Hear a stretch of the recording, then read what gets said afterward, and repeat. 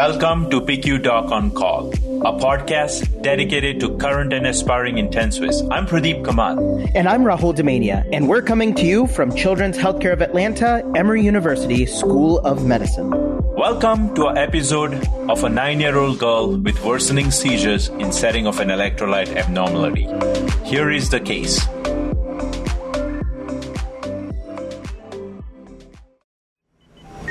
A 9-year-old girl presents to the emergency department with increased frequency of seizures, dehydration, and listlessness. She has a history of global developmental delay, congenital hydrocephalus with the VP shunt in place, and her last revision of her shunt was 3 years prior. She has epilepsy treated with levetiracetam, and at baseline, she has 1 or 2 focal seizures per day. On day of admission, she had multiple prolonged seizures that were also generalized tonic-clonic in semiology. Per her caregiver, the patient usually eats by mouth, and mother typically gives her 3 cups of water daily. There is no history of diarrhea, but patient has had about 2 episodes of non-bloody, non-bilious emesis on day of presentation. Looking at her growth chart, the patient has also lost 2 kilograms of her weight in the last 3 months and has had poor follow-up with her primary care doctor. In the emergency department, she has a hypovolemic shock picture, as she is hypothermic, tachycardic, tachypnic, and hypotensive with appropriate saturations. Her blood gas is notable for mild metabolic acidosis, and patient receives abortive seizure rescue. A head CT shows no increase in hydrocephalus, no mass, no hemorrhage, and a shunt series confirms patency of her VP shunt. Most pertinently to this case, her serum sodium on her RFP was undetectable at a value of greater than 200 milliequivalents per liter. This was confirmed by a repeat lab draw and POC value. Other notable findings included an elevated creatinine for age, an elevated BUN, and a microcytic anemia. Patient was given a normal saline bolus, had cultures drawn for concurrent sepsis, and was started on broad-spectrum antibiotic therapy. She was further stabilized and sent to the PICU. To summarize key elements from this case, our patient has a history of global developmental delay with epilepsy and shunted hydrocephalus, a stigmata of cachexia, and a presentation of hypovolemic shock secondary to decreased intake, increased loss, and potential underlying concern for sepsis. The most important element of this case is her extreme hypernatremia, serum sodium greater than 200 milliequivalents per liter. All of these factors in this case point to our topic of discussion today, the approach to hypovolemic hypernatremia secondary to severe dehydration. Let's transition into some history and physical exam components of hypovolemic hyponatremia. Key history features in patients who present with hypovolemic hypernatremia include increased losses such as emesis, decreased intake, and in this setting, potentially a lack of access to free water, listlessness, which could be related to cerebral hypoperfusion, increase in seizure frequency due to rapid depolarization of sodium channels in the brain and fluid shifts, and weight loss. All of these factors were seen in our patient case.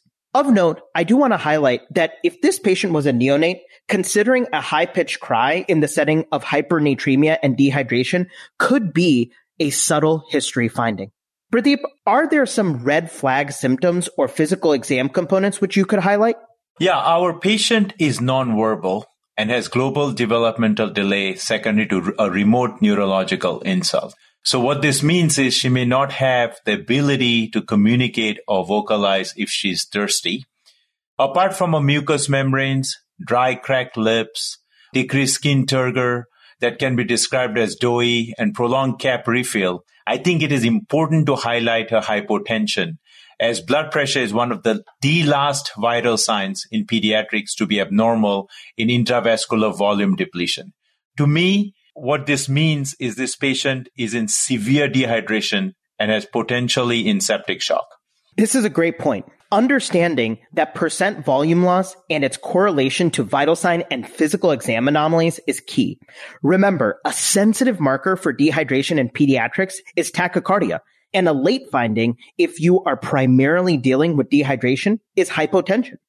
This indicates that counter-regulatory responses are unable to maintain adequate systemic vascular resistance and that there is a significant loss of intravascular volume. In our patient, we noticed her weight loss on presentation, which not only brings up the concern for malnutrition, but it also serves as an adjunct measure for the diagnosis of dehydration. In fact, in a 2009 paper assessing dehydration in pediatrics, it was noted that the gold standard for confirming the diagnosis of hypovolemia in children is comparison of body weight before and after rehydration.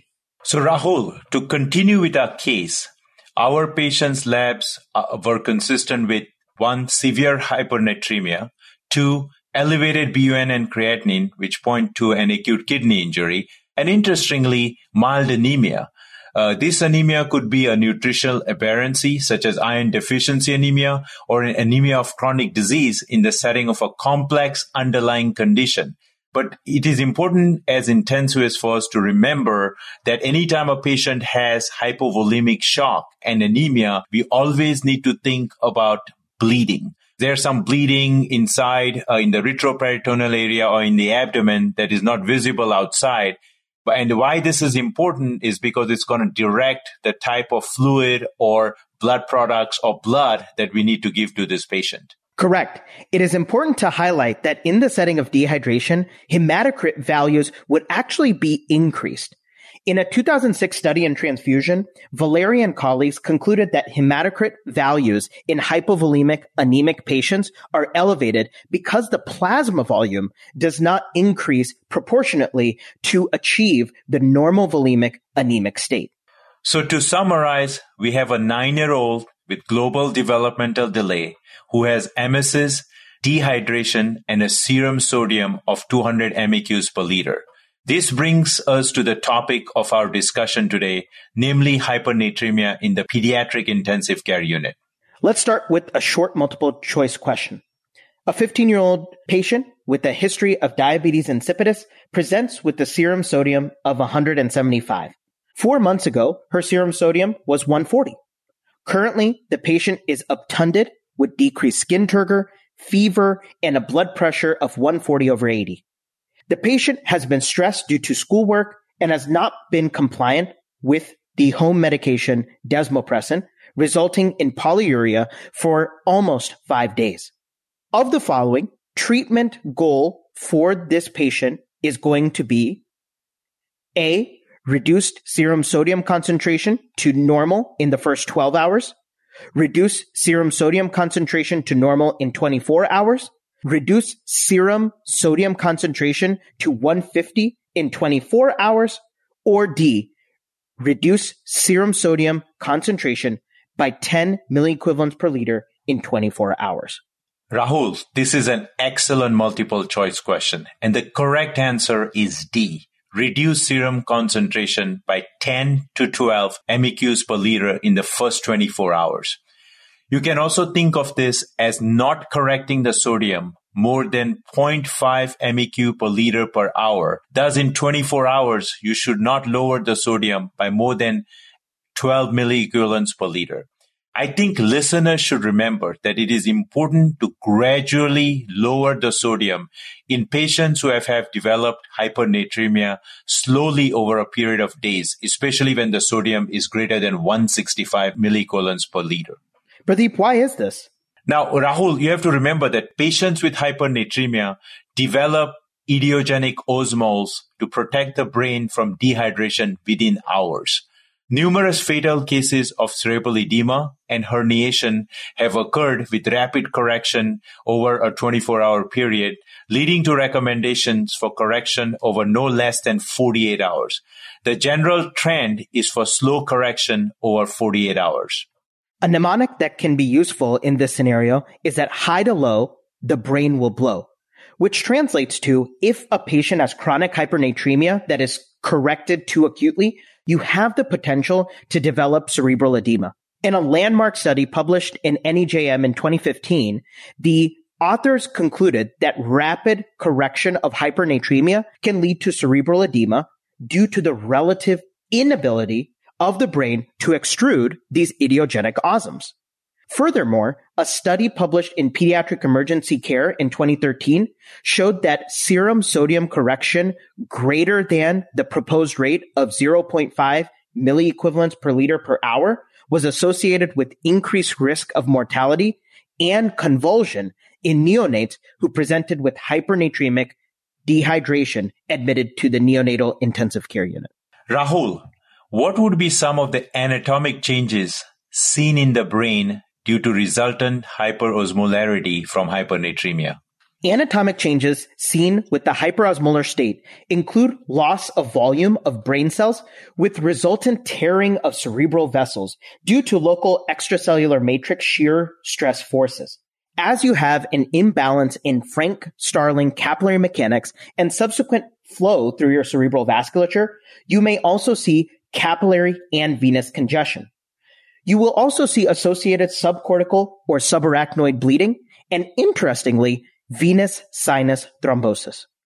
I'd like to make a big point about the phenomena of sinus venous thrombosis, as this has been well described in pediatric review articles. Let's take it back to the basics. Remember, Virchow's triad gives us a framework on how to think about mechanisms of thromboses.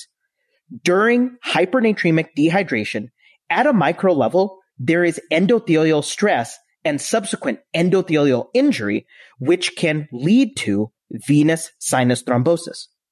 These patients can present with altered mental status, severe headache, as well as seizures. Rahul, that was a great framework. As we conclude our podcast today, let's hone in on three areas: a schema in understanding hypernatremia, a diagnostic approach to hypernatremia, and finally, a management framework. In general, how do you think about hypernatremia? I think, Pradeep, one easy way to approach hypernatremia is to think of it as a water loss problem or a salt gain problem. Hypernatremia can exist as any one of the following three scenarios, and these are actually all correlated to total body water. So let's go through these scenarios. First, you may have low total body water. Patients with low total body water and hypernatremia have an increased loss of water in relative excess of sodium losses. And this can occur from vomiting, diarrhea, renal losses, especially from osmotic diuresis. The second scenario is when you actually have normal total body water and you're hypernatremic. Loss of water occurs without excessive sodium losses in this condition. Some of these patients are going to be relatively euvolemic. Extrarenal losses result from increased respiratory losses, which may occur with tachypnea, hyperventilation, or maybe your ventilator has an inadequate humidification system. But we can also think about further insensible loss scenarios, such as transcutaneous losses from burns, fever, extreme prematurity, or radiant warmers in a neonate without adequate water replacement. In general, another well-described cause of euvolemic hypernatremia is diabetes insipidus, which can actually be a podcast in and of itself. Finally, we think about increases in total body sodium and subsequent total body water. Usually, this can be from iatrogenic causes, such as administration of sodium bicarb, hypertonic saline, or improperly concentrated infant formula. In a 2017 systematic review, the authors looked at acute sodium toxicity due to dietary intake. They cited factors such as social media challenges and even charities that advocated eating small amount of salt to empathize with Syrian refugees. They actually concluded that a lethal dose of salt could be as little as 5 teaspoons that would be ingested acutely and that can lead to pediatric fatality. So Pradeep, if you had to work up a patient with hypernatremia, what would be your diagnostic approach? Rahul, I would suggest getting a nephrology consult in any patient who has such extreme hypernatremia. For basic labs, I would send a comprehensive metabolic panel, a urine analysis. it is important to remember that when you send the urine analysis, the first urine specimen that you get is the most important because it's going to give you good information about the specific gravity and concentration of the urine. If you're suspecting diabetes insipidus, getting urine sodium and electrolytes may be indicated. In this patient case, she presented with increased seizures and altered sensorium. Thus, a computed scan of the head is recommended to evaluate for hemorrhage and shunt malfunction. Due to her hypothermia, there should be a high suspicion for infection. So a blood culture, a urine culture, a complete blood count with differential, a C-reactive protein, and even a procal would be useful. As this child has concern for increased catabolism in the setting of failure to thrive and lack of access, getting a CPK to rule out rhabdomyolysis as a cause of intrinsic AKI would be useful. And finally, a renal ultrasound may be necessary based on laboratory and urinary findings. I like this list, Pradeep. I totally agree that a coordinated effort with nephrology can help in this setting, as these patients may have renal dysfunction and there can be a collaborative effort in tracking electrolytes after we choose the appropriate rehydration fluid management. I would also recommend tracking weights as part of your initial diagnostic plan. Our history and physical investigational undertaking has led us to severe hypernatremia as our diagnosis. Pradeep, what would be your general management framework? Rahul, the first step when this patient presents to the ER is resuscitation. Every attempt should be made to correct hypotension ASAP, protection of airway, and if necessary, using anti-epileptic drugs such as lorazepam to control seizures. If this patient is intubated, I would recommend continuous EEG to make sure that patient is not having subclinical seizures till electrolyte problems are corrected. And more importantly, correction of any underlying disease process giving rise to hypernatremia should be our goal. In our case, it was dehydration due to lack of access to free water. So as we mentioned earlier, gradual correction of serum hypernatremia, about 12 to 15 MEQs per liter per day, is what we should strive for. Frequent monitoring of serum sodium, I would at least recommend every 2 hours initially, but then can space out later depending on patient's serum sodium and urine output. As hypernatremia is toxic to the beta islet cells in the pancreas, their dysfunction can lead to associated hyperglycemia, which will correct itself as the serum sodium is slowly brought to a lower level. We should also remember that patient may have deficits, ongoing maintenance requirements, and losses that need to be gradually corrected.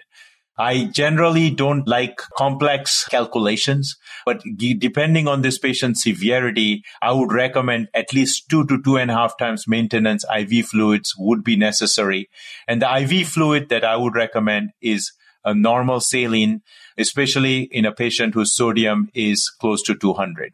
In a precise academic approach, calculating the free water deficit may be helpful. The equation is 0.6 times the body weight in kilos times the current sodium divided by 140 minus 1. And this will give you the liter of fluids to be used. In acute dehydration, you can take this fluid deficit and resuscitate 50% of the volume you calculate in the first 12 hours and the remaining in the next 24 hours as a potential management strategy. Now, all this thing will be provided in the script for this podcast. So if you miss this formula or calculation, do not worry about it. It's already provided in the script. If a patient has central diabetes insipidus, vasopressin, DDAVP, along with replacement of urine output may be needed. Sometimes the help of endocrinology colleagues may also be required in the management of diabetes insipidus. In hypernatremic dehydration, the intracellular fluid moves into the extravascular space due to hypernatremia. Hence, patient's dehydration may be underestimated. If the patient has renal failure, consult with nephrology colleagues as dialysis may be necessary. That was a great management framework. And to summarize today's episode, remember, chronic hypernatremia, you don't want to correct too quickly. You want to isolate the cause and correct slowly. The magic number is no more than 0.5 milliequivalents per liter per hour, with a max of 12 to 15 in 24 hours, and this is all to prevent cerebral edema. Remember, high to low, the brain will blow. Finally, as nephrologists will classically say, sodium problems reflect total body water problems. So you can use this paradigm in your approach to hypernatremia. This concludes our episode on hypernatremia. We hope you found value in a short, case-based podcast. We welcome you to share your feedback, subscribe, and place a review on our podcast. Please visit our website, pqdoconcall.org, which showcases our episodes as well as our Doc on Call management cards. PQ Doc on Call is hosted by me, Pradeep Kamath, and my co-host, Dr. Rahul Dimania. Stay tuned for our next episode. Thank you.